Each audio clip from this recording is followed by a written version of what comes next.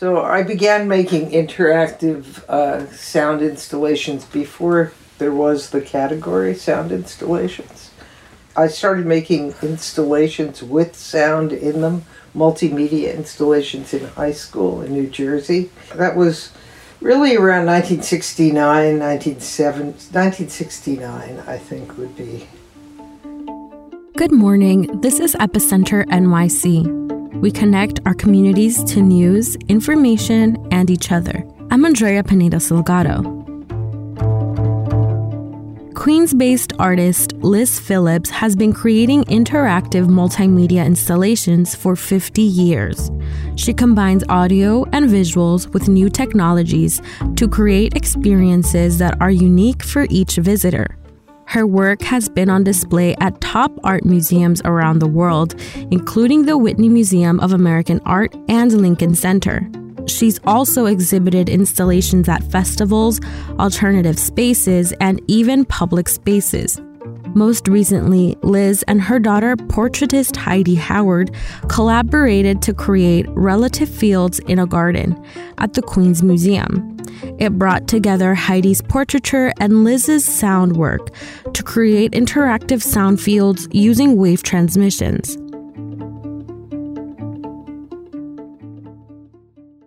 Today, Liz talks to Epicenter's co-founder and creative director, Nitin Mokul, about what led to her creating sound installations before the category even existed, and how she uses sound to help people tune into natural landscapes, and what the future of sound art looks like.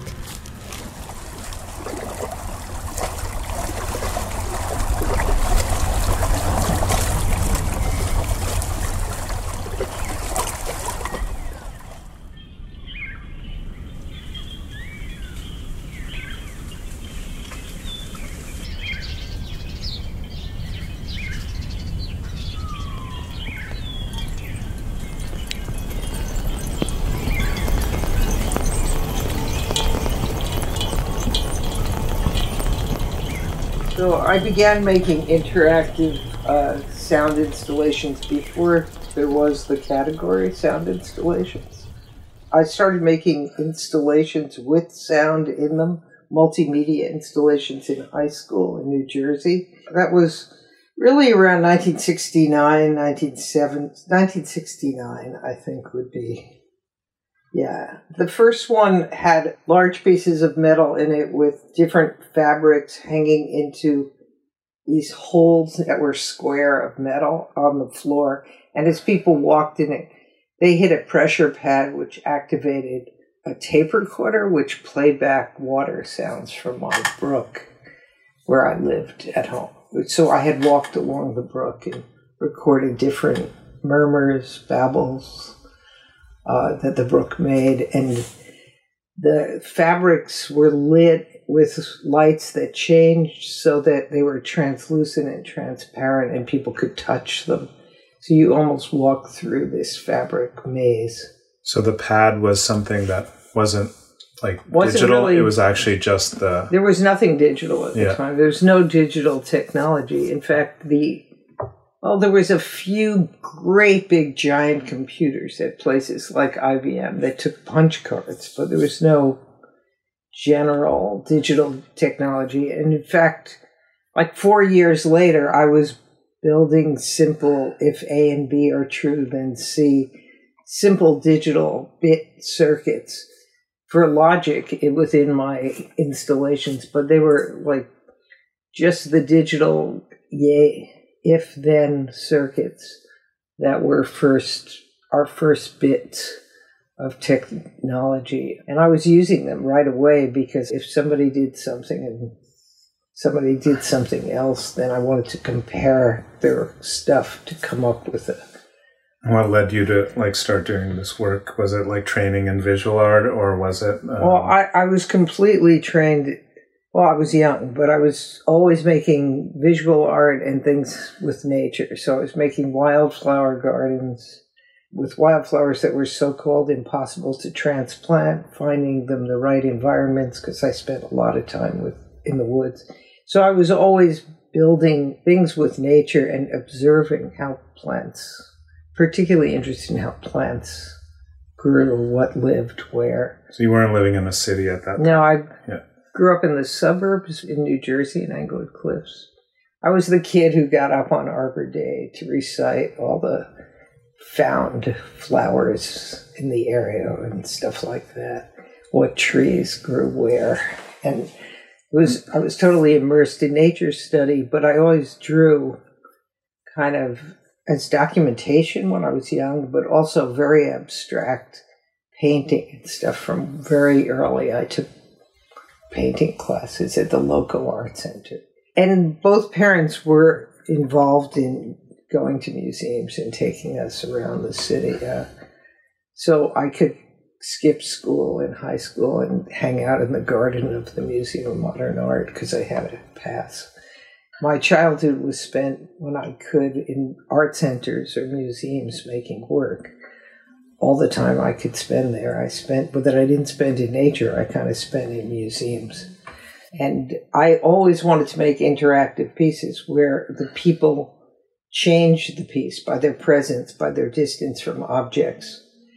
And so I was really thinking I was going to make metal sculpture when I went off to Bennington College, but I was already making sculptures with sound and metal, and I hated the grinder when making metal sculpture, so I quickly shifted. And power tools. Power tools didn't appeal to me at all. So that's where sound sculpture came in, but it was also that the early integrated circuits came about, and the theremin could be made with integrated circuits right about the time when I was in high school, and then integrated circuits became voltage-controlled circuits, which was what started the first synthesizers. So all of those could be made. You could have a voltage-controlled circuit, which could be controlled by light sensors or sound sound itself. All those things happened right at about that time.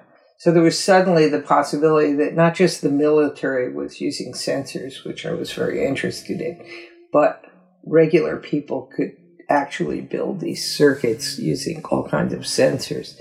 So what's exactly is like the relationship of a circuit to like the synthesizer? I had to build little interface circuits so that, in other words, if you have a light sensor that's a photoresistor, it's the same as turning a knob, often like bringing up the volume or shifting the timbre or something on a filter. Like a level.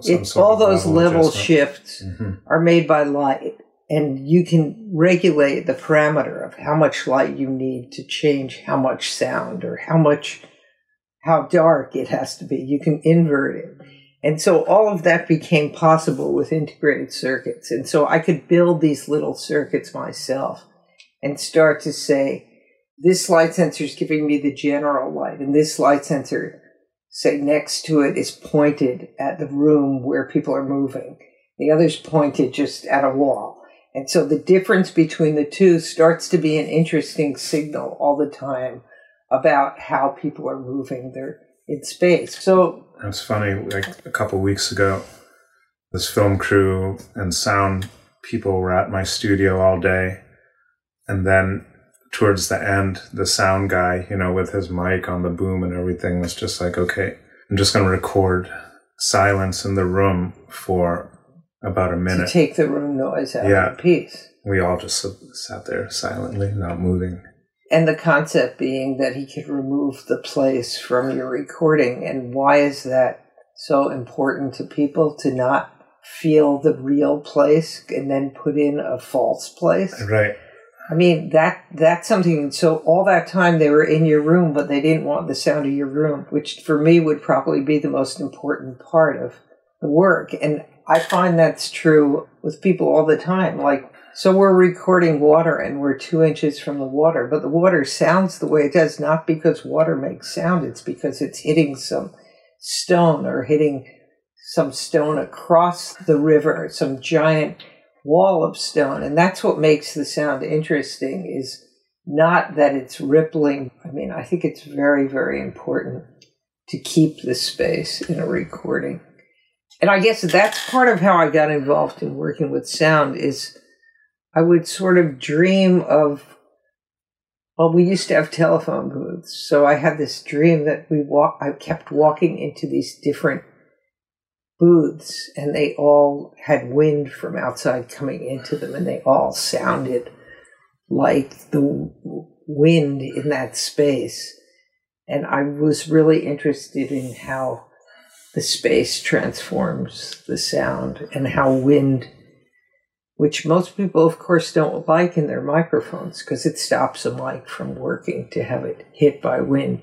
But if you put that microphone, say, in a conch shell, which I often do, on the beach where you're recording, then you hear the sound of the wind as maybe a creature like a little crab in that conch shell would hear it. So a lot of what I'm doing when I'm recording the ocean or the sea or brooks is trying to think of what is some little animal that lives in a shell hearing. How does the shell translate the sound? Do you feel like your work resists commodification, or does it? Well, I would hope that someday museums collect these pieces, but at this point, you need an ambitious museum who's dedicated to having experimental work. A museum like the Queen's Museum doesn't really collect art. The Modern is starting to collect sound art. They bought their first sound art pieces. They certainly should collect some of these works. I have lots of works with neon and with rocks and copper in storage. These pieces should be collected and archived in museums, but it's so hard to get them.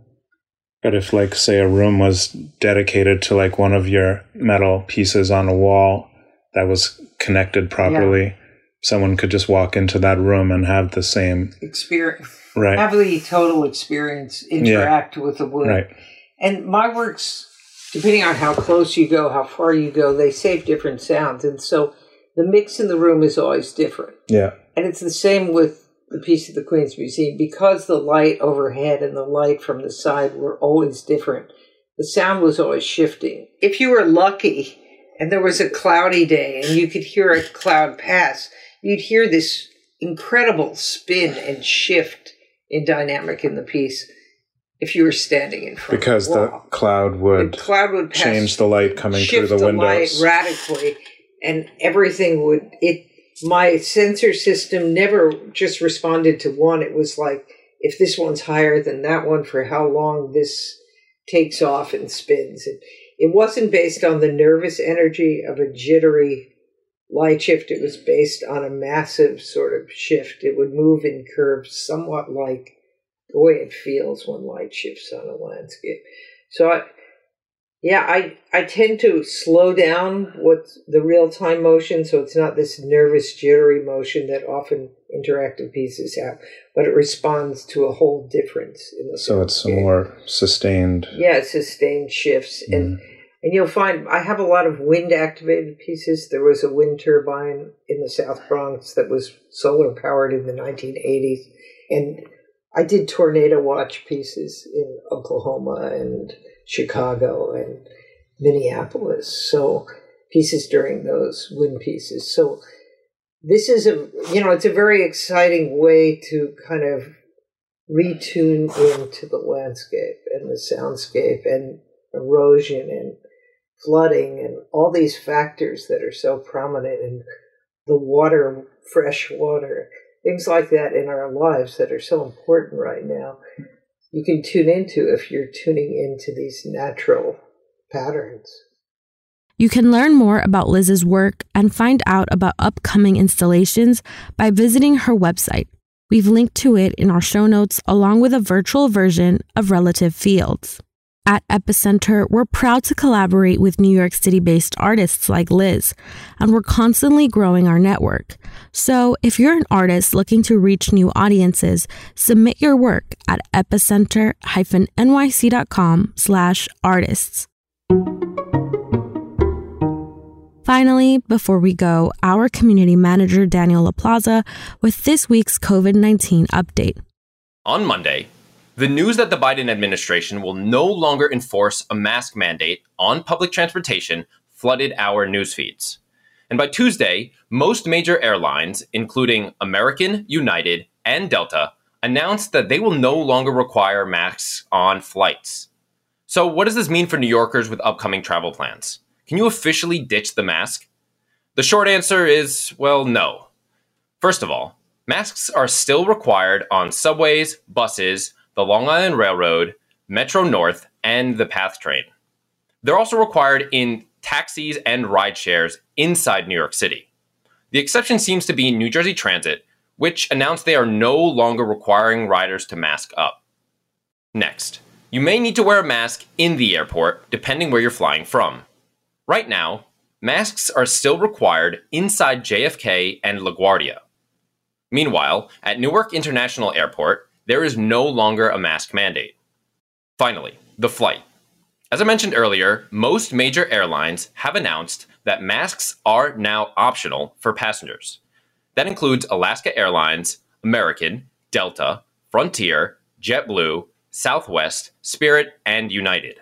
Still, you may want to wear a mask, or at least have one on hand, especially if you're seeing a spike in COVID cases. To some of us, this news may sound scary, especially with the new variants spreading across New York City. But even though masks are no longer required in many public spaces, it doesn't mean you can't wear one. And even if those around you are unmasked, wearing one yourself still provides some protection. Our advice: keep a mask with you at all times. Be respectful of our neighbors who are immunocompromised, and keep up with the latest COVID-related news. For regular updates, subscribe to our newsletter, which is linked in the show notes. And if you have any questions, send me an email at daniel@epicenter-nyc.com. For more ways to get involved in your community, visit us at epicenter-nyc.com. That's all for today. Thanks for listening.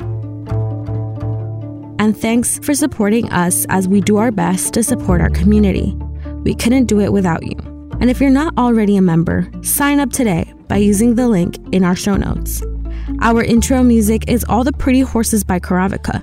You can find more of their music on their website, linked to in our podcast description.